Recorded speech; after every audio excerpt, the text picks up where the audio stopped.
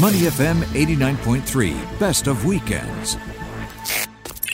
All of us had just started thinking we were opening up. You know, many of us planned trips at the holidays, as you all know, and the world was really starting to come back, and rightly so, for economic reasons of travel for families, etc.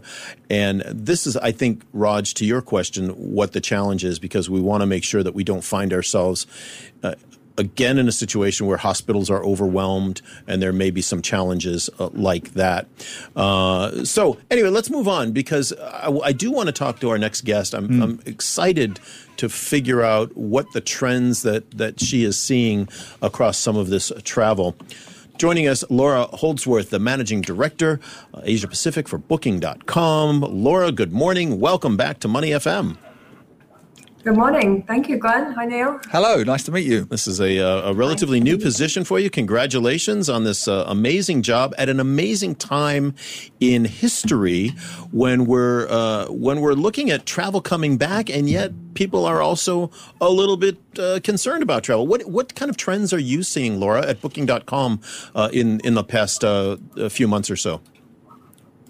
Yeah, thanks, Glenn. Yes, you're right. Just 6 months with Booking, having spent last 15 years in the travel industry in Asia Pacific. So I'm excited to be in Booking at a time when, as you said, travel demand is very clearly there. And we are starting to see it recover. Obviously, we are impacted very much, as you were just talking about, by variants that are of concern that are not known yet. So that has a big impact, and we see it very much in our bookings, in our searches. But as we've looked at the trends for 2022, every year Booking do a study to see what is top of mind. And so our predictions this year are very interesting in the fact that the number one is the unpredictability, and the fact that we are out to embrace that unpredictability, but with some key priorities in there. So almost half of travelers in Singapore said that they want to make sure that there's a reassurance that they won't have any money loss, right? That they want to book their travel, but they're not going to lose money. Almost a third said that they want to be able to, the flexibility to cancel or the flexibility to be able to readjust dates. So all about the unpredictability and embracing it. So that was kind of the number one that we saw. The second was an interesting one, now called the vitamin vacay.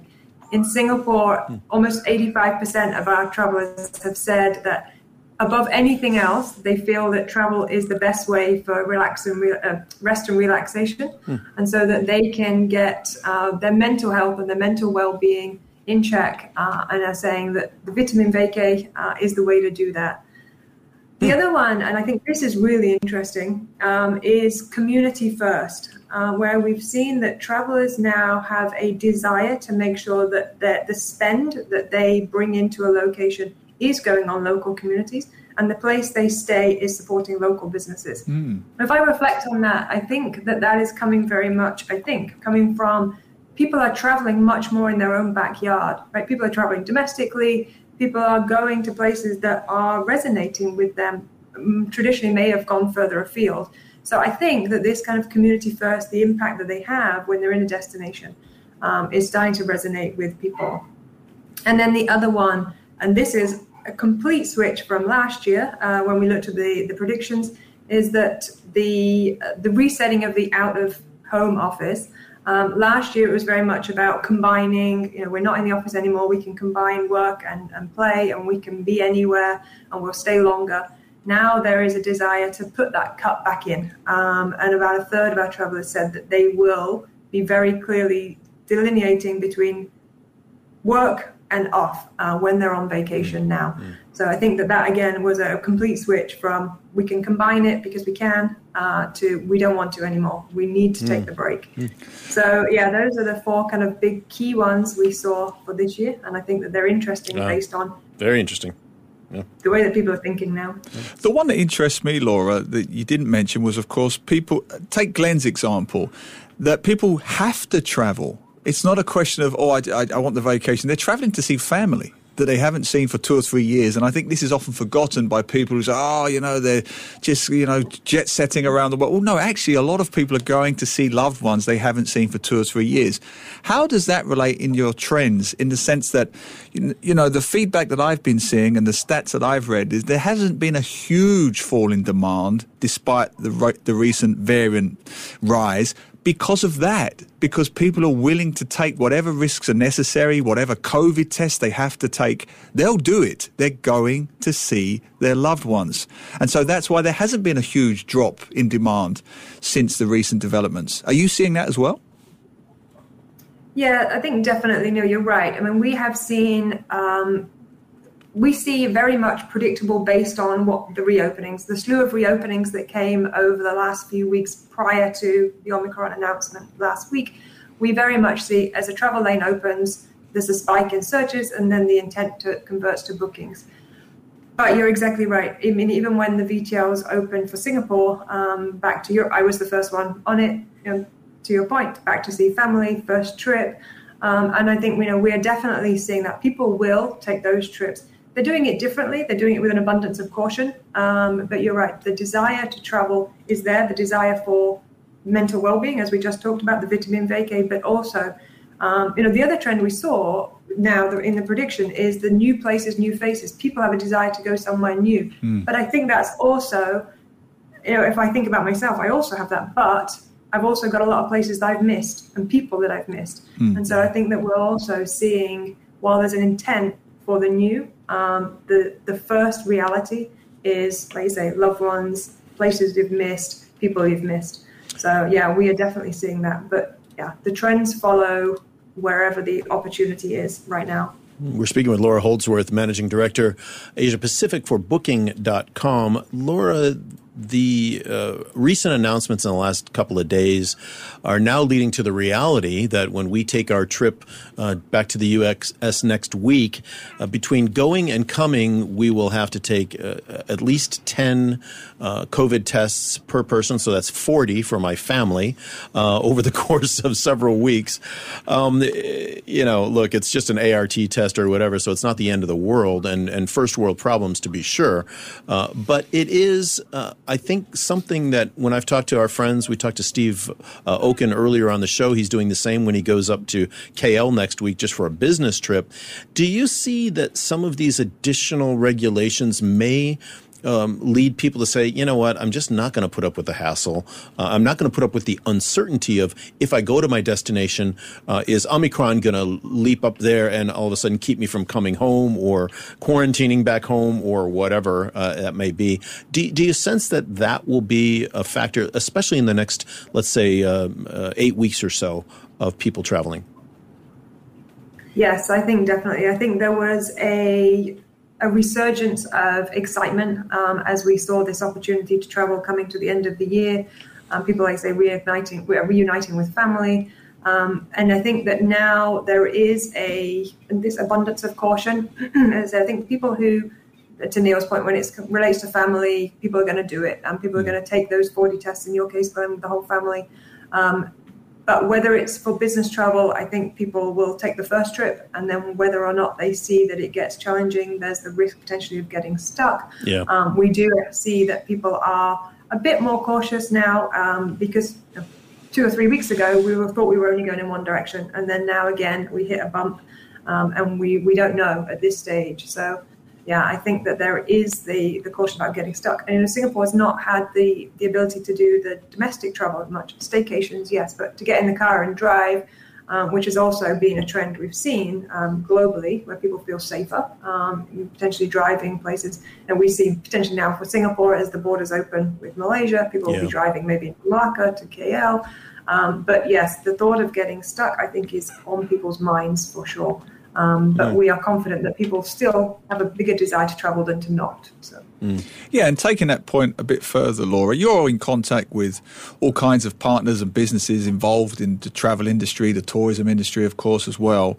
What is the general mood now, looking ahead to 2022? Is it a sense of wait and see, or is there an increasing, cautious optimism? I think that's exactly the right word, cautious optimism. We see it, our partners, our hotel accommodation partners definitely see it. They are gearing up, and we've seen it. I was in Europe in the summer and I was in the US last month, and we can see where these markets have already been open for a while. The caution is also decreasing in travelers themselves. They're getting more comfortable, restrictions have been lifted for longer, and you can see that they're moving around much more. I mean, right now, again, they're kind of in this unknown space, but you can see that the confidence comes back over a period of time as well. And so I think we're in Asia, we were just starting to see that, and I think that will continue on that trajectory. So definitely. And it's interesting, just kind of going back to your point earlier, just as I joined, around the sustainable aspect now. Travel is so critical. You were talking, Glenn, about the calendars and all the plastic.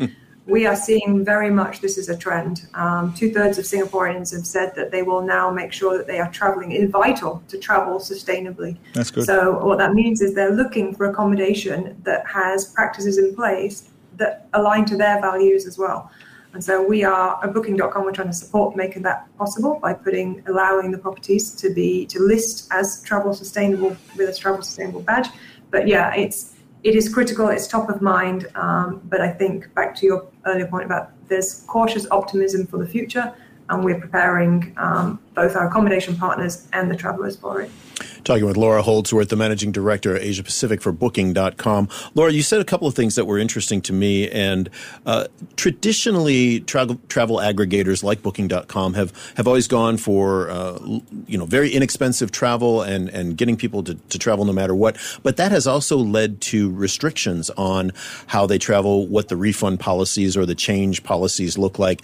Now, I know that may not specifically be be because of Booking.com and what you do, but are you thinking in terms of offering more products or opportunities or options for people that do want to have that flexibility? You talked about it a little bit earlier. And is there a special category or something that Booking.com can initiate that talks about more sustainable travel in ways that would be more in line with what people are looking for today, whether it's COVID or sustainability? Yeah, absolutely, Glenn. And as one of the leading travel companies in the world, we see it as our opportunity, but our duty also to provide these options. So we're working very much with our accommodation partners to provide that flexibility. So we provide products that enable them to provide the flexibility of date changes, refunds, because there is so much uncertainty. And as we talked about earlier, that is one of the key priorities, the 3 key priorities for travelers right now. Laura, do those changes have to come from your partners, the airlines, for example, or the hotels, or can you implement them on the Booking.com side? So we implement them on our side, but they have to be confirmed by the partners, so they have to agree to do that.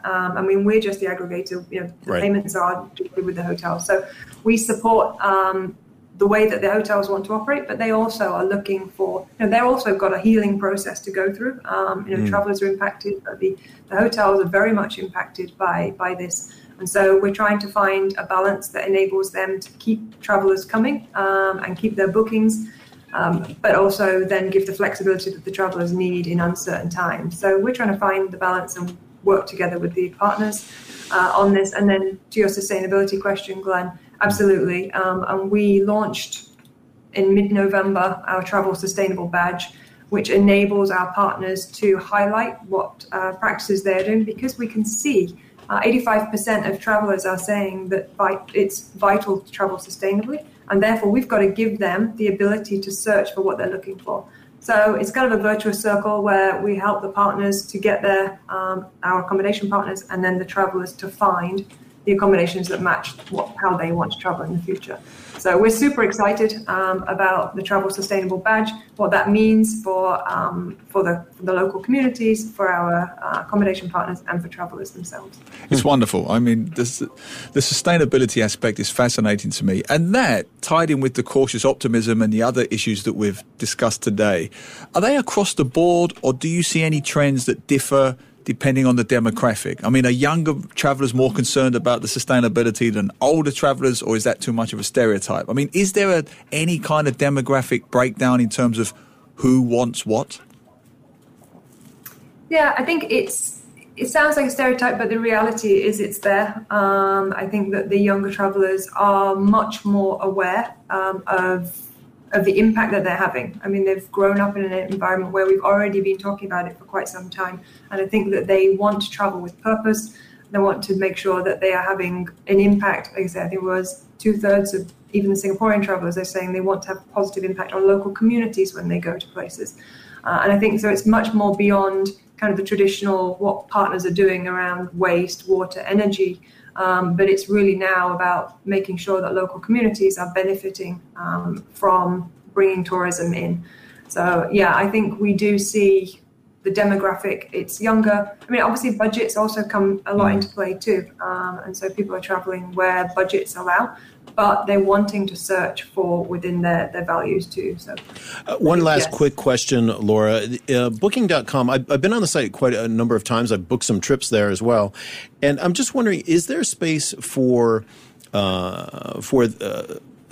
the ability for travelers to get carbon credits, for example, to invest in carbon credits, to buy carbon credits for their trip, or some of these other travel insurance type products and things? Can all of that be gotten on Booking.com now, or do people need to go other places, or is that something you're looking at? Absolutely. The connected trip is the dream state for Booking, and we're working very much towards that. We make company acquisitions to support that, but we're also, we have a group within our Booking Holdings platform. We have a number of companies that are building this connected trip. We offer now flights in 29 countries. We've got the insurance product we just launched also earlier this year. So we are trying to find ways to make sure that we remove the friction for our travelers so that they can do everything in one place and that they are then able to support changes in one place and to make their journey much easier for themselves. So yes, the connected trip is something that is what Booking.com are working on. Awesome. Thanks, Laura. We do have to leave it there. Laura Holdsworth, the Managing Director, Asia Pacific, Booking.com. Thanks, and safe travels to yourself over the holidays. Thank you very much, Glenn. Thanks, Neil. You too. To listen to more great interviews, download our podcasts at moneyfm893.sg or download our audio app. That's AWEDIO. Available on Google Play or the App Store.